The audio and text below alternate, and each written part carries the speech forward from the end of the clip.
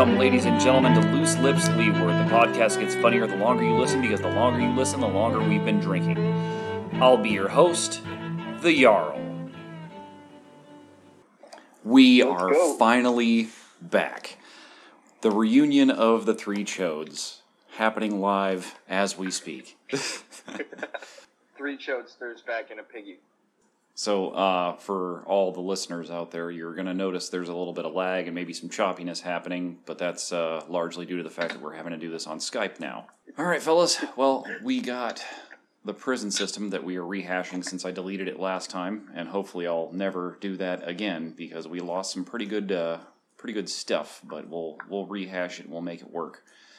So, the prison system, what we're talking about here is rehabilitation versus incarceration or punishment. In the prison system, it's pretty much been an issue of not so much correcting anyone's behavior or setting anyone right. And this is not just rehabilitation of personnel for their use of different substances, it's also rehabilitation for their mental disorders or whatever the case is. We ignore all that stuff, even though scientifically speaking, treating those things would be more efficient than just throwing someone in a prison cell. Yeah, more efficient and also more, I think, like on the larger, scale, more cost effective to stop, I mean, in a sense, because there's definitely an aspect of reduced cost labor that you get from privatized prisons, especially like the long-term ones. But at the same time, when you can have people being competitive in a more global market, holy shit, I sound educated. I don't want it to come off that way because I have no idea what the fuck I'm talking about. But like, when you have people being competitive entrepreneurs or business people on a global market, that seems better for GDP or something. I also never took economics and I cheated on statistics. So take everything I'm saying with a grain of care, but...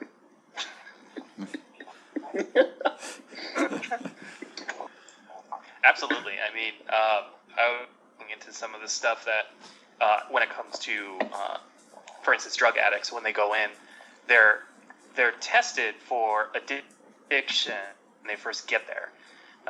But it seems like they're tested for signs of addiction and stuff like that when they're coming off of a drug. But it really sounds more like the jail or prison or police precinct is just trying to cover their ass so they can't claim that the incarceration is doing that to them, basically. So, I mean, in that field in general and law enforcement in general, there's, cover your own ass. So I just feel like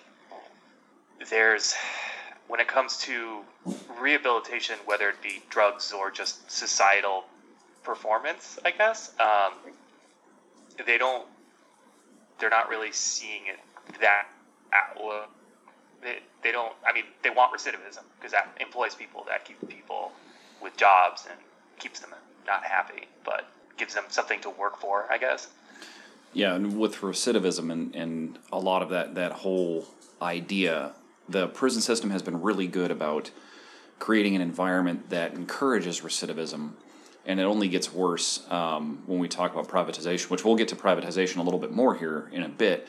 But the whole idea with rehabilitation is that we make people better so they don't go out and reoffend. Whereas with the current system, the way it's set up, it's punishment. And instead of going to prison and learning how to be better, people are going to prison and they're picking up more criminal skills because they meet other incarcerated individuals who are teaching them how to do better, how they can manufacture their substances better, how they can get away with criminal activity better because, if you would have done this instead, you would have totally gotten away with it scot-free. Or if, hey, you do it this specific way. I mean, I've literally seen inmates do this at the prison I worked at many, many moons ago.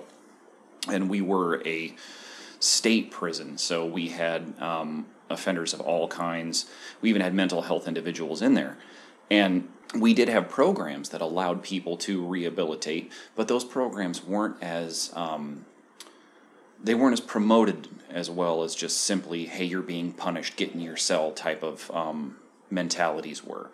And part of that may be the generational differences between us and the previous years or whatever the case is. But by and large, that was still very much the environment that they were in. It's we're punishing you, and you need to be, on the straight and narrow. It wasn't, here's what you can do to get better. At the same time, like, I don't know, like, it seems difficult to, because the whole con between, like, it's not retribution when you put someone in jail necessarily. It's punitive because they've done something that isn't in accordance with that nation or that city or that state's laws or whatever. So I can see how, like, logically, this, all that stuff, it makes sense in that respect. And conceptually, there are a lot of things that I've learned about recently that, make sense for putting people in programs that they might require, like AA or something, or giving them, skills or allowing them to take classes to be able to reintegrate with the rest of society. But at the same time, it's still like the prison system as a whole, not every single prison.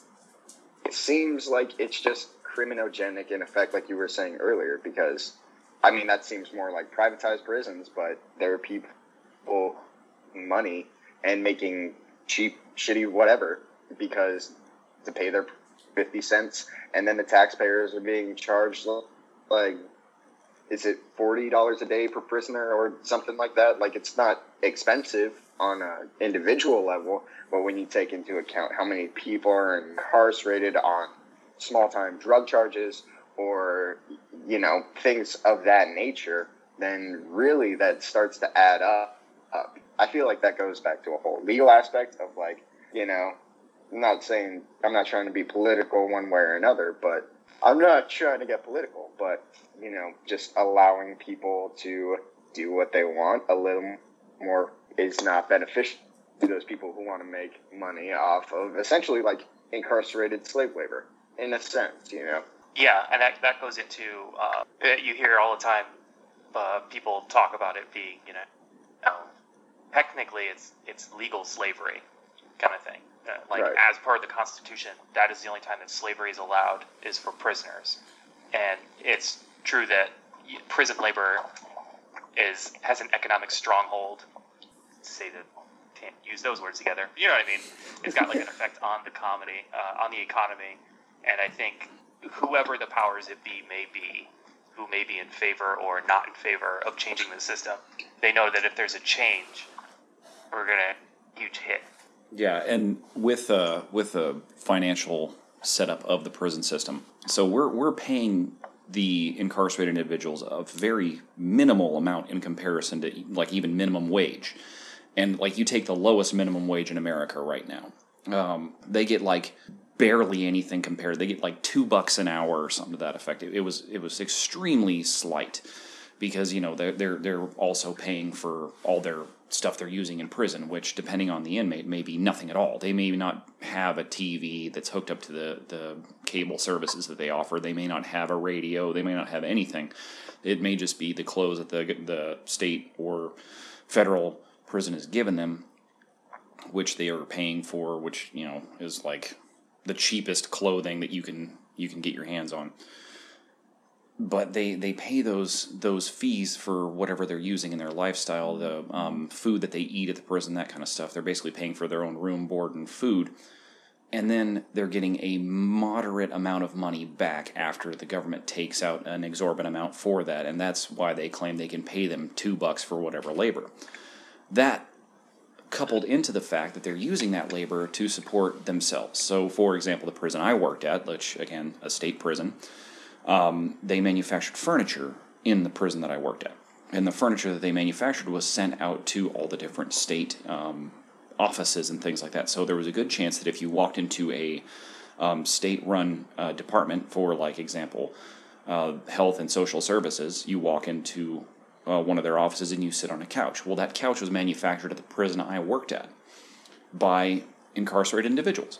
So the state was saving a ton of money on the labor to create those pieces of furniture. And they're paying these guys a minimal amount so that they can save a ton of money on, what little things they're getting from that prison. And they manufactured couches, desks, chairs, all kinds of stuff. So they're pretty much furnishing their areas for next to nothing. How were when you worked there, the mental health services that were available to the inmates? Yeah, they're pretty much what you would expect from a prison. Honestly, they took care of the guys for liability reasons, and that was pretty much it. And there was a lot of resistance and things like that from the individuals themselves. Like there was a lot of people that would cheat their medicines and things like that. And there's really nothing you could do about that portion. But the folks that were in need of mental health services were given what the state could afford, so to speak.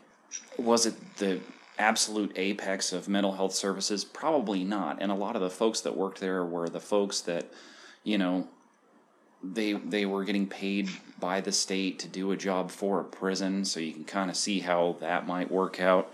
I know even like the dental services, we had one guy who almost died in a dental chair having a tooth removed, and it was because one of the other individuals, the dental hygienist that was on hand, jumped in and saved his life, essentially. Like, you get a tooth pulled and you almost die, and the only thing that saved you was a dental hygienist. Like, this is kind of like, I'm just trying to illustrate the quality of care that the guys receive in the prison. So the mental health was kind of more of the same. They were given what they could afford at the time, which, was it the best? Probably not. And were all those guys getting all the support and help they needed? Probably not. They were getting their meds, and they were getting checked on regularly.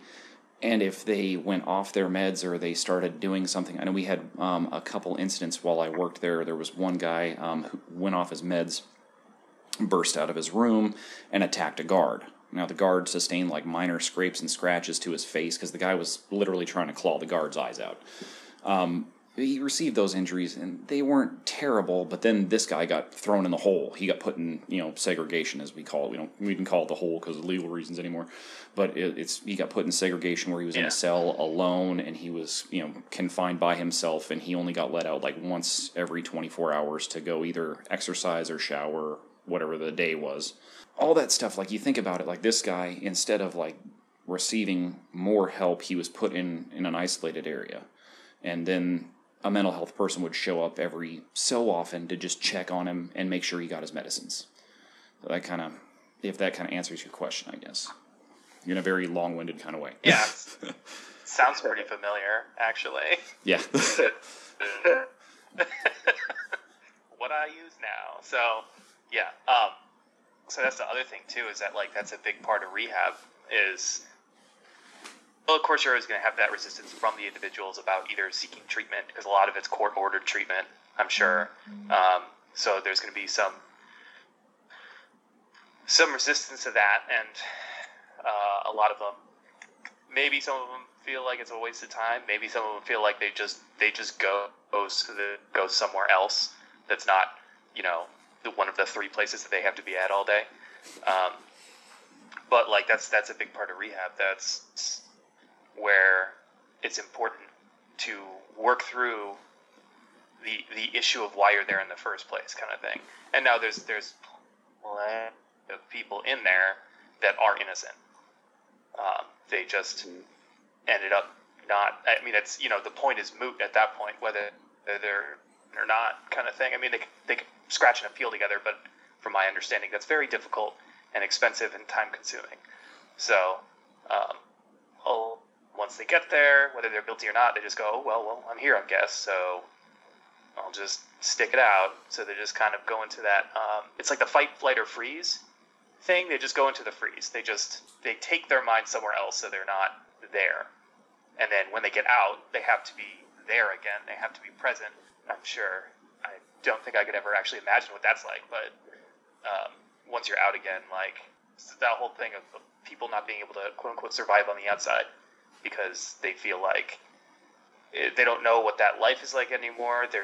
So getting permission to do everything, like, it fucks with your mind. So a lot of them don't necessarily choose to go back, but a lot of them end up going back. Mm-hmm. Absolutely, and I think that a couple of the points you made here in that statement kind of segue nicely into the mandatory minimum sentences and 3 strikes you're out type of laws that we have. With the idea that some of these folks get incarcerated for either the wrong reason or illegitimate reasons, or even reasons that don't seem to warrant a full incarceration, such as minimal drug charges 3 times and then they go to prison. Now, stuff like that, when we talk about the ability to get legal assistance in prison, again, we're talking about there is a legal library in most prisons where the folks can go and they can educate themselves, they can sit down and they can look through materials, but we're talking about a person who is not a Harvard-educated lawyer by any stretch of the imagination. This is somebody who either didn't graduate high school at all, maybe they do have a diploma because they were able to make it through high school, but in most cases for the incarcerated individuals, we're talking about people who at best have a GED in most cases.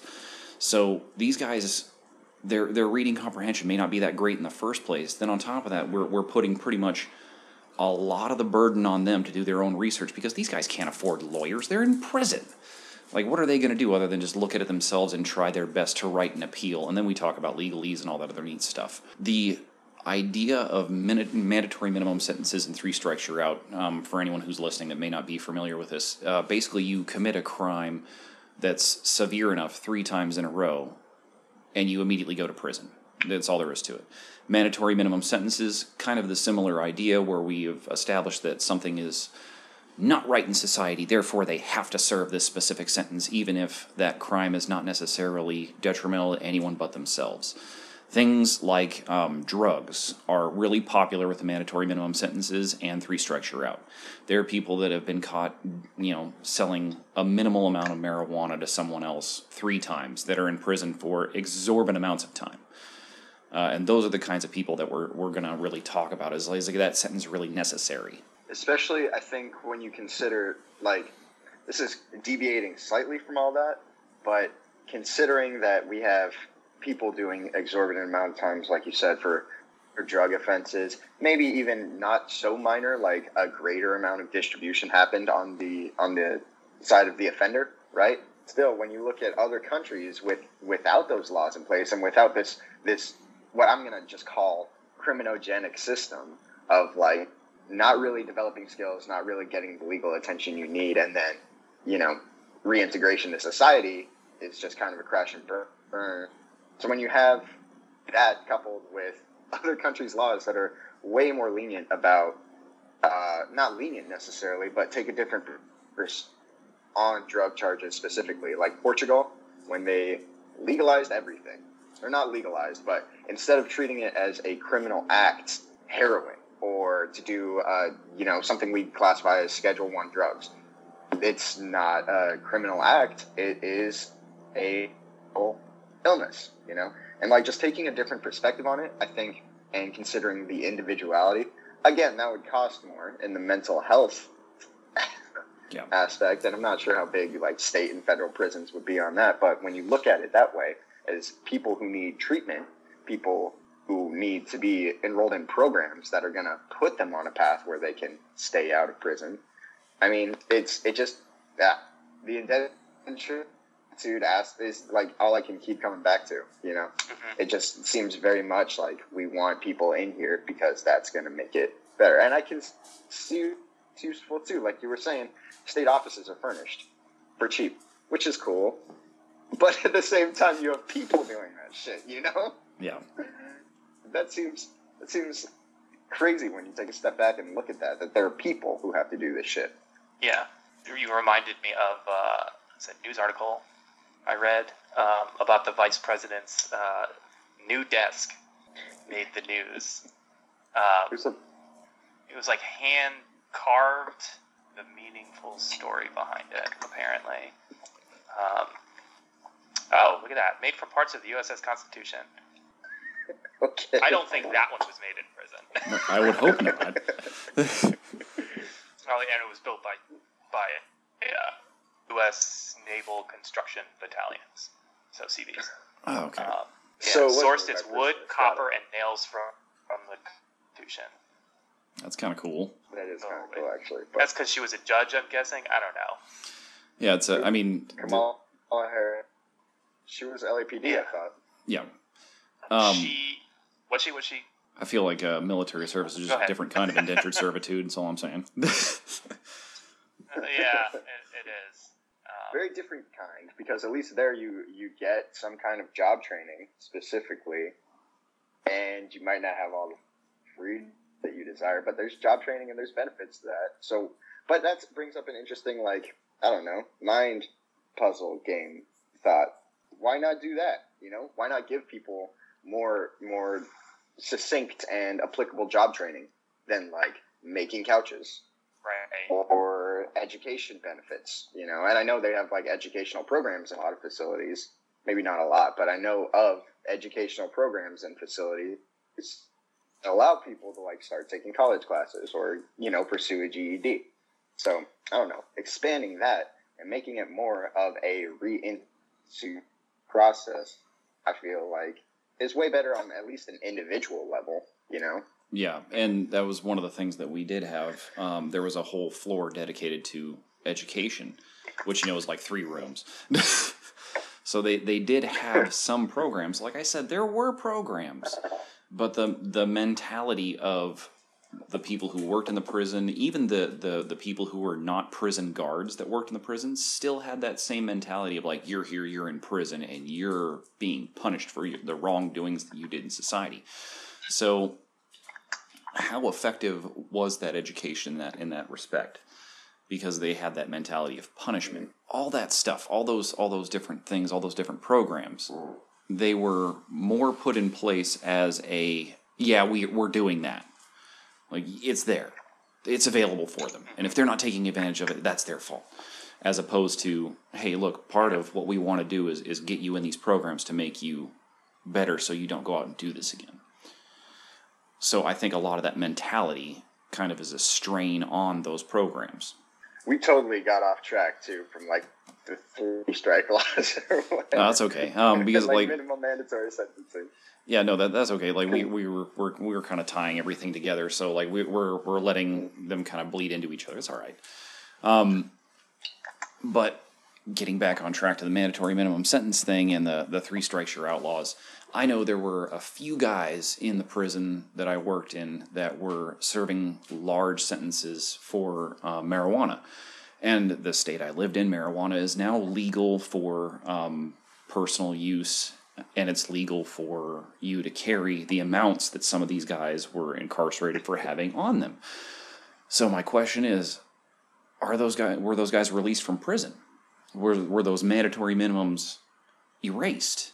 And the answer to that question, as far as I can tell, is no.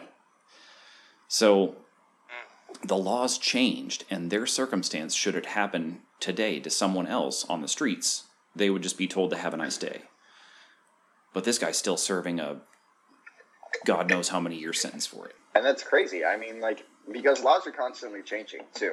So being grandfathered into, like, a more intensive sentence is absolutely insane. Like, I don't know if there's a process even in place to allow, like, amnesty for past crimes that might not be, like, the whole, There was anti-homosexual, anti-LGBT legislature in the past, the 90s, and I think maybe even to the 2000s with the military specifically, and Don't Ask, Don't Tell, you know, which was considered progressive that it was signed into place. Because it used to be like, hey, you like dudes and you're a dude? No.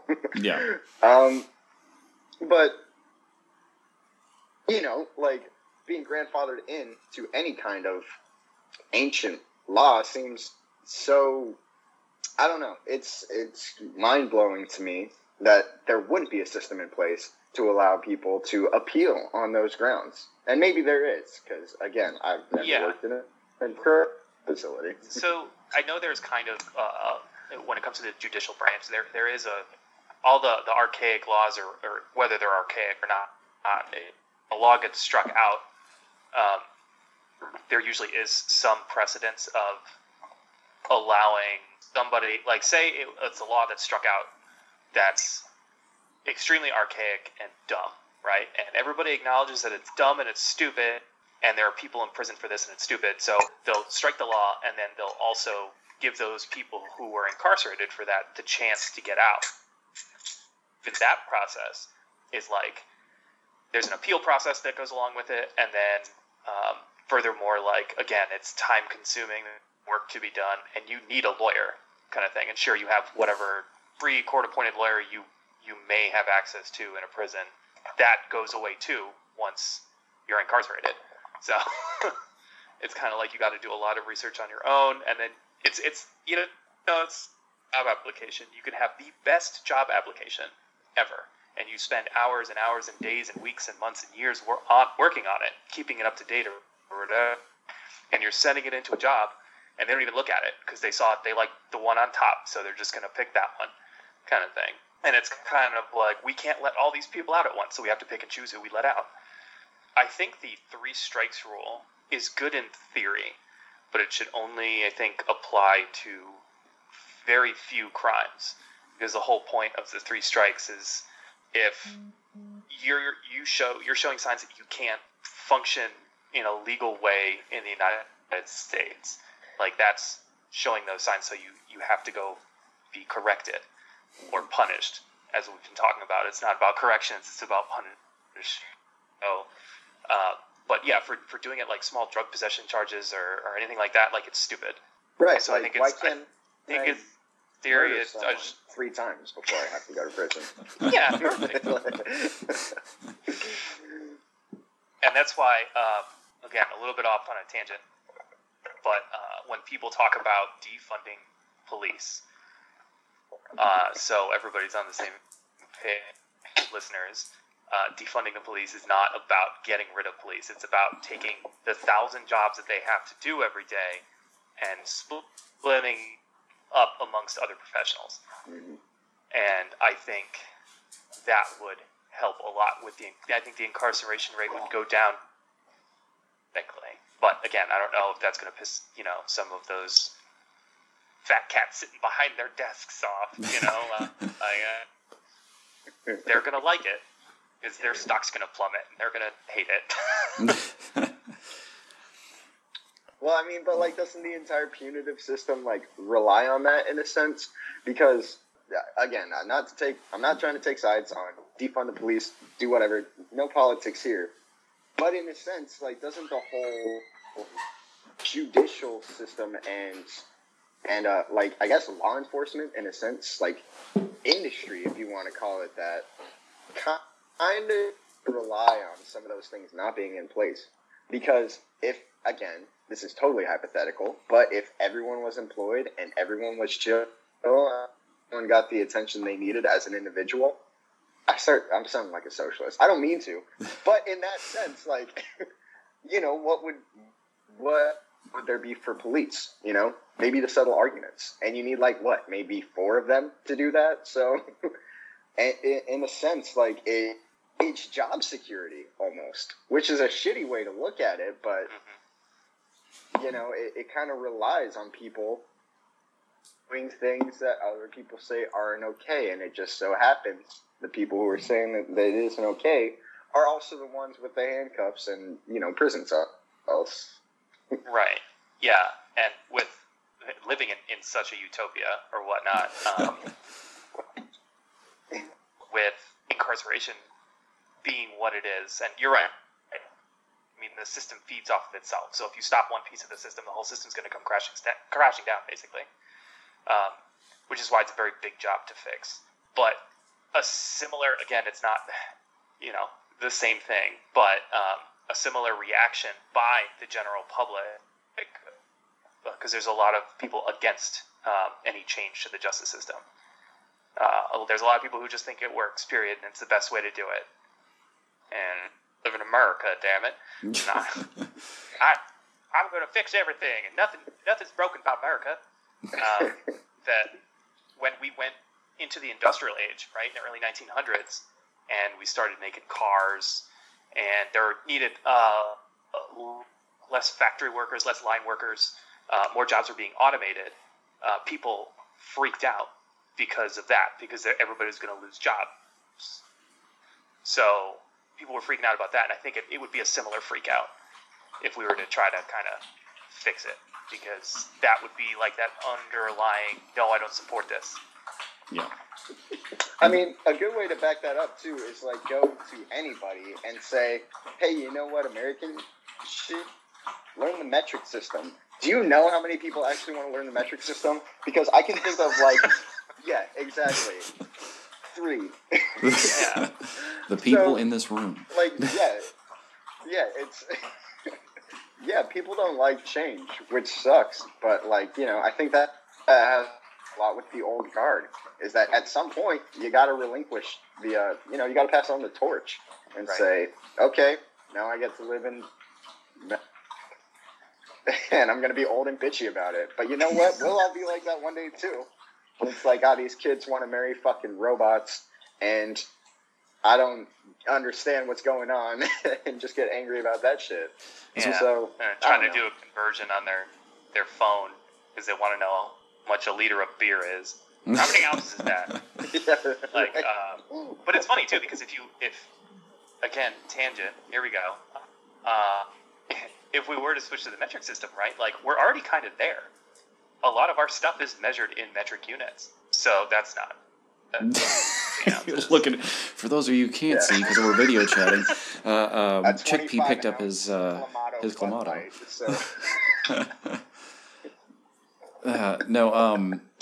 For all this stuff, when we talk about changing systems and changing everything, we wouldn't need to reduce the numbers of police, because when you really look at what police do for a living, it's 90% boredom anyway.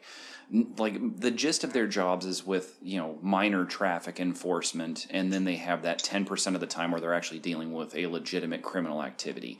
So we don't need to reduce police numbers by any stretch, because they can still do, by and large, the things that they're doing now. The thing that we would change instead is the response to certain instances. So instead of sending a police officer to go confront somebody who's, a known drug dealer, we'd send somebody who was a social worker who's not going to spin them up, and hopefully a violent situation wouldn't occur. I have a particular issue with sending, a non-police officer to a domestic disturbance, because that has like the highest level of potential violence.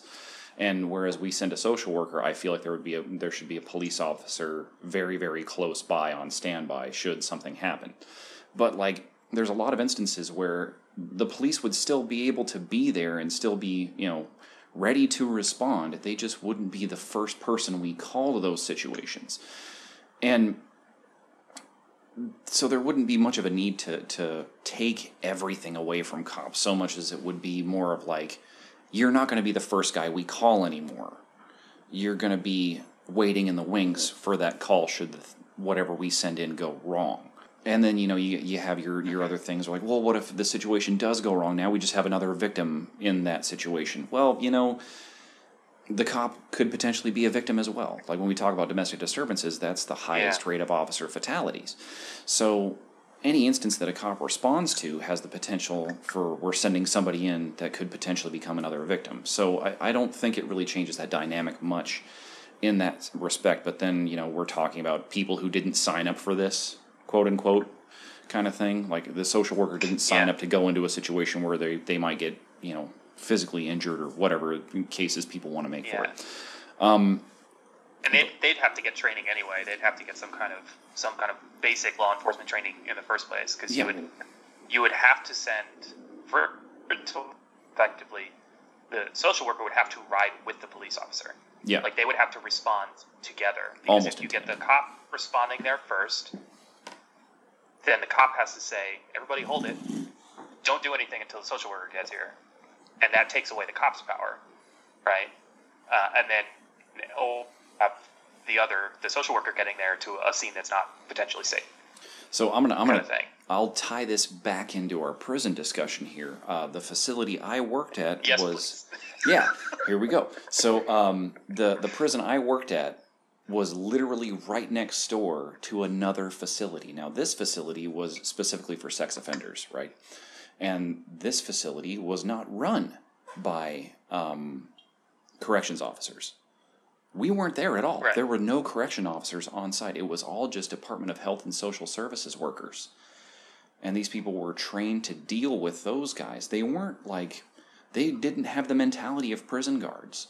They were different. They were functioning completely separate from the way we worked. And do you know how many incidents we were called to while I was working there at the Department of Health and Social Services run facility? 0. There weren't any instances, like there was an attempted escape, like before I started working there. There was instances where we were called over to escort some folks to the medical out in town or whatever the case is. But there was never a time while I worked there that we were called to any kind of security uprising that needed, handcuffs and batons and guns and all those. Like, we were never called to a security incident like that, ever, in the entire time that I worked there. So, I don't know, that might be kind of a case for we don't need cops in every situation, just like we didn't need prison guards in every situation over there. Along with that, we talk about the state departments and everything like that and the way they function. We have the growing number of privatized prisons in the United States, which, as somebody who worked in a prison, I can tell you that the state or federal or county or whatever entity we're talking about, prisons and jails and all that stuff, they're not tip-top. But privatized prisons, you want to talk about the recidivism, these places rely on recidivism. They rely on people getting in more legal trouble and being pulled back into the system. So now all the stuff that we've talked about prior to this, all the stuff that we've said like this, it's not effective, it's not working, that comes back tenfold for privatized prisons. I can't stress enough how much I am against the privatization of prisons. Right, but that's an interesting point. Just to backtrack, a titch, right? A titch. I've never said that before in my fucking life. You just did. I popped that today. Congratulations to me. Anyway, to back it up just a little bit, right? That's such an interesting juxtaposition. Right? You have two facilities right next to each other. One is supposed to be punitive in nature, right, for just prisoners, right? The other is run by the Department of Social Services for your state, which is insane because that essentially makes it a rehab center with higher walls and maybe more barbed wire fences. That's absolutely a point for rehabilitation as an effective means to govern, to reintegrate, and to, get people ready. Because, sexual offenders really do not understand, and I'm not trying to make a case for sexual offenders at all, right? I'll try to keep my bias out of this. It makes for, treating that as a mental illness, responding to that effectively with good, maybe not the best, but at least some degree of, mental health treatment, of social work, of something that's going to get these people to click and be like, what? I don't think that sexual offenses are good. And then being able to reintegrate to that. Because the thing is, punitive is fine. It doesn't necessarily work all the time. It can get a point across. And it can be used to, make an example. It's like murder. Not okay. You're going to be punished. People are thinking, oh, wow, that guy got punished for murder. I won't do murder. That's fine. And I understand the punitive, but I feel like so much more importantly, it just all comes back to rehabilitation. And then to tie that into privatized prisons, rehabilitation, like you were saying, is the last thing they want. It's the last thing they want because when you have a state run, at least their furniture is going to, or the product they produce is going to some kind of state entity, federal entity, whatever. It's giving back to a community, which I think, if I'm being honest, is actually kind of a cool thing. It's like you're allowing the taxpayers to save money, regardless of what's going on in the prison. At least there's that one pro.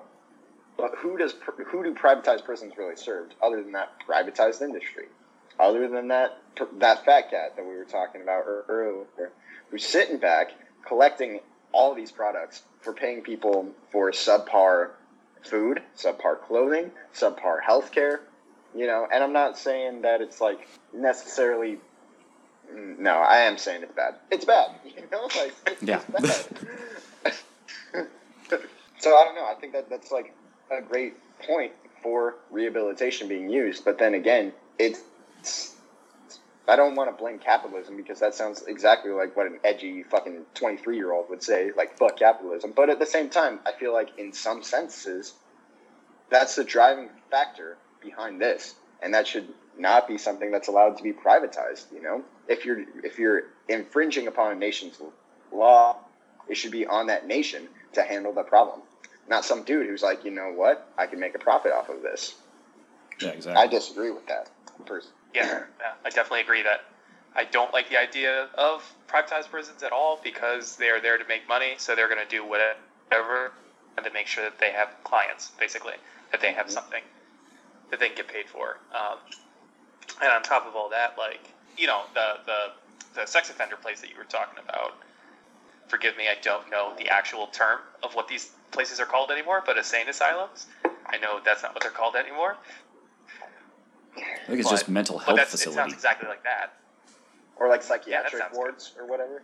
Yeah, psychiatric wards, mental health facilities, stuff like that. They're all right up there with rehab centers and stuff like that. So I know those facilities do have orderlies that are basic security, and that is their function within those walls. But yeah, you don't. Basically, I guess the argument that we're trying to make here is we should basically make more of those facilities that fit in what they do, kind of thing. Instead of sticking everybody in this penitentiary, right? For, you know, one person is in it for murder, person is in it because they had drugs on them, that they're not for like distribution, just for themselves, kind of thing. You have both of those people in the same place, and it's not the same level of you fucked up kind of thing. Right. So I think if we more rehabilitation centers with different objectives for different types of crimes, and then we can start cleaning out prison and basically making the prison just for, like, the prisons could be for the violent, hardcore criminals, right, who not only committed the crime, but they continue to show behavior that they're willing to commit the crime again. Serial killers and stuff like that. And I mean, even with them, though, there has to be some kind of, like, they got to try to rehabilitate them, too. But some people I know just won't be one reason or another. Yeah. It's usually something to do with how they grew up, kind of thing. And I think, like, an important, you reminded me, so this is kind of, 53 minutes is kind of late to, like, make a disclaimer, but to make a disclaimer, right? Like, none of this is the shit on, like, the L guys, right? Or corrections officers at all. Because when you break it down to their fundamental, like, objectives, right? Like, take Ortiz versus a correctional officer, right? Like you were saying, they have basic training and security. Check on both, right? Their objective is to ensure that those people are doing whatever it is that their facility has deemed necessary, right? And on that, they don't want, you know, they're responsible for prisoner or patient welfare, as well as, like, protecting livelihoods, stuff like that. So, like, it's really just the facilities, like you were saying, like, by, I guess, catering different kinds of offenders, which, again, like, that's a whole different logistical shitstorm to get into. But like, by making it more tailored to the needs of the offenders, to the severity of the crime, you know, because, you know, you're in a prison, there was probably some crime committed. By treating it that way and by expanding the system, I guess, in more of a compartmentalized type of fashion, then I feel like suddenly you don't have people who are on drug offenses, which I keep, you know, harkening back to, and then violent offenders who have gone out and, like, done, you know, unchecked assault and battery or murder or, you know, rape, even. Those are all very different crimes, but so often I feel like you can find all four of those in one facility, and that just doesn't make sense to me. Yeah. The way that a lot of prisons work, and the way that the prison that I worked at also worked, was that we had different custody levels. Now, custody levels don't really mean much when you look at the fact that they're in the same prison as everybody else. We had guys that were level 1, which was pretty much like just a step above work release. Now, these guys still lived inside the same general population area as everybody else, and they should have been in a less secure facility, but they weren't. So we have guys that were maximum security, of course.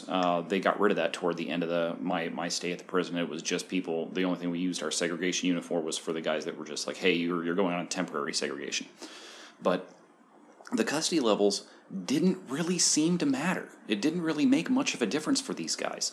The guys that were on custody level 1 were getting more time in the yard or whatever the case is, but they still had to go to a different area of the facility to participate in yard time, and they were still monitored just as heavily as the guys that were like, the higher levels of security. So even with that idea in place, it didn't mean much. So the whole idea of custody levels, that's what they would kind of use to defend the idea of like, oh yeah, sure, they're all in the same place, but these guys are less worried. But if one of those guys that was minimum level tried to escape, what should have happened was we just wait for them and round them up. But what's going to happen is because we just see an inmate attempting to escape a prison, we have authorization to detain them using lethal force because they were in the same custody area. And like with the custody level thing, right? Like I've been doing some research as of late, right? And I know there are like programs in place to ensure that people are, given custody classifications that meet their personality or whatever. Like AIMS is something that I learned about recently, like adult information management system or something like that. But essentially it breaks it down into like 5 types of personalities and groups those personalities together so that you don't have someone who's more predatory coupled with someone who's more like neurotic and can be easily preyed upon. And that's all fine and good, but I still feel like it's not enough, because when you do have any inmate escaping, any prisoner attempting escape, what are you going to do? You're not going to be like, he's minimum custody, let's go and just blockade or whatever and say, all right, gig's up, come on, get back to your cell. You're going to go out and put that on the ground, cuff him up, and send him straight back to, be punished, and probably severely, because that's, in terms of correctional facilities, that's a pretty severe offense. That's like the one thing you don't do is try to escape. Yeah. So, I feel like it's still just not enough, and again, we're just 3 dudes who are speculating on the ways to fix a broken system, but by tailoring it to those needs and getting those better treatments for those offenders, right? By actually looking at it as like the totality of an individual, you might be able to classify them as like, hey, dude, this guy doesn't need punishment. This guy needs to go to this facility that specializes in alcoholism or drug or maybe sexual offense, and give him treatment that way with experts. But unfortunately, I feel like that's dirty to be allotted, at least on like the federal and state side, right? To be allotted that kind of funding to do that. And then don't even want to talk about the privatized perspective on that, because it's like, oh, we got 5 personalities, we got 5, cell blocks, essentially. Keep them all here because they're all going to do work for me, and I'm really worried about my profit margin, not making sure these guys are safe. So I'm off my soapbox. Sorry. Sorry, what did you say AIMS stood for again? It was like Adult Information Management System or something like that. I did some research on it recently. But yeah, it breaks it down type 1 through type 5 personalities, and that doesn't necessarily correlate to even a custody classification like talking about maximum custody or minimum custody or like even medium custody, because there are so many different types that each facility might use. But it doesn't necessarily equate to a type of custody. It does, however, account for like the personality that has been observed in a prisoner. So, like, let's take the Jarl, someone who's strong-headed, bad motherfucker, does what he wants, right? Is that one of the personality fucker? Bad motherfucker. I think they call them like heavies or something, right? So like a type 1 personality, let's just say for like the sake of he's a tank, right? For sake of argument, like he'd be classified as a type 1. And then someone more neutral, I guess, I'll use Zara, that would be like more closer to type 3, someone who's just level-headed, there to do their shit and then go home at the end of it, right? You got someone like me, a fucking psychology major, piece of shit, who really just doesn't want to do anything except beat off and weed, allegedly. But, but you know, someone who has like more. I guess I don't want to say issues. So like they would display traits that are more in line with like a mental disorder, right, or neurotic. They would display something like that. They would be on the lower tier, that type 5, which is like for lights, I think is what they're called. So you got like, and those are the 3 can be consolidated into if need be. But you got heavies, moderates, and lights. You know, or predatory, normal, and then subject, essentially. So it's interesting when you look at it that way, is that the prison system, at least some, know that there's a way to differentiate the offenders. But in the end, if they're all in one facility, it doesn't really matter because it's still punitive in nature. It's still confinement. So, but yeah, I haven't done a whole lot of research into the aims, just like that there is a way to classify these people into different sects, essentially, and then say, okay, cool, we know that, but we're not going to use that to facilitate like transferring facilities necessarily, but more so just to try to keep them separated within cell blocks, which is a good step. But I like I was saying, it could be more, you know, and this is all like not or the financial aspect of that for like state and federal prisons or even county jails or whatever. But, you know, by taking those, like me, like if you were to take me out of a facility where I might be more subject to predatory people and putting me, I could get mental health care, or taking, you know, Zara and putting him somewhere where it's like, okay, this is a normal guy. So, you know what we're going to do? We're going to some education. We're going to get him some job skills and we're going to prepare him to reintegrate. Or taking someone who's like a heavy where it's like, okay, yeah, this guy should probably be punished. Yeah. But still getting the attention that personality type needs. And I just, to my knowledge, it's not necessarily executed that way. I'm by no means an expert on this. So, like, it might happen in some facilities, but I think just by and large, it's not enough when the whole prison system is not, when the main objective of incarceration is not to rehabilitate. I feel like you're going to choose, regardless of anything we've said. I'm going to just share this semi-funny story before we call the recording aspect of this good.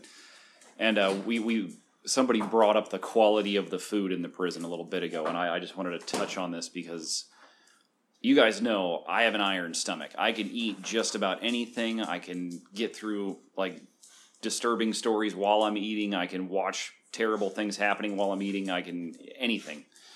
The one time in my life that I have ever lost my appetite was while I worked at the prison, because they were cooking salmon. I was not eating the salmon. I was not participating in the cooking. I was in an area that was nearby the kitchen while they were cooking it, and the smell was so bad. I could not bring myself to eat my food that I had brought from home. Was it just like they were cooking bad salmon? I don't know, like, the salmon was supposedly edible. Supposedly. But, I mean... Well, Class D or whatever. Yeah, and, like, they started cooking it, and the best way I can describe it is, like, red tide on fire. You know the smell that you get at the shore of the ocean when it's red tide? It was like that, but somebody had come with and just doused everything with gasoline and set it on fire. It was the worst smell I have ever smelled in my life. It was horrid. Yeah, I mean, there are lots of reasons for us to say, hey, kids, stay out of prison. If you want to go have your prime rib, that's not the place to do it either. So, no. Hey, kids, stay out of prison. Absolutely. All right, folks. Well, we're going to go ahead and cut this off. We love being back. We love chatting with everybody, and we hope to do this again really soon. Hopefully, we'll get in more of a regular flow. We're kind of working out the kinks as we go here, so we'll see what happens. Mm-hmm. But we love you. Stay tuned, and we'll see you again next time, folks. Follow us on Instagram if we still use it. I have not checked the Instagram at all. I apologize if you have tried to hit us up on Instagram. I have not even checked it. Facebook, I've noticed a few views and a few interactions from folks, but there's still not a lot going on there. So hit us up on Facebook, correct us, yell at us, gripe at us, and we'll make fun of you for it later. Yeah, please let us make fun of you. Streaming on everywhere? Everywhere. We have Spotify, whatever. Yep, Spotify, iTunes, whatever you use. Actually, it's not even iTunes anymore. It's like Apple Play or Apple Music or whatever the hell it is. But yeah, we're everywhere. Okay, I have a couple messages for the public. Zara is running a disc fans this week only, so be sure you check that out. XXX Zarathustra, Pony Lover XXX, and last thing is, I don't wish the privatized prison system on anyone, and that's all I'm going to say. Bait and switch. But the only thing that I could see being better than cooking salmon in a prison facility, if I was on death row, last request would be Bezos brain. Yeah. There it is. And we're really back now. All right, folks. We'll see you next time. That was phoned in. I'll do better next time. Thanks for listening, everybody. We'll see you next time.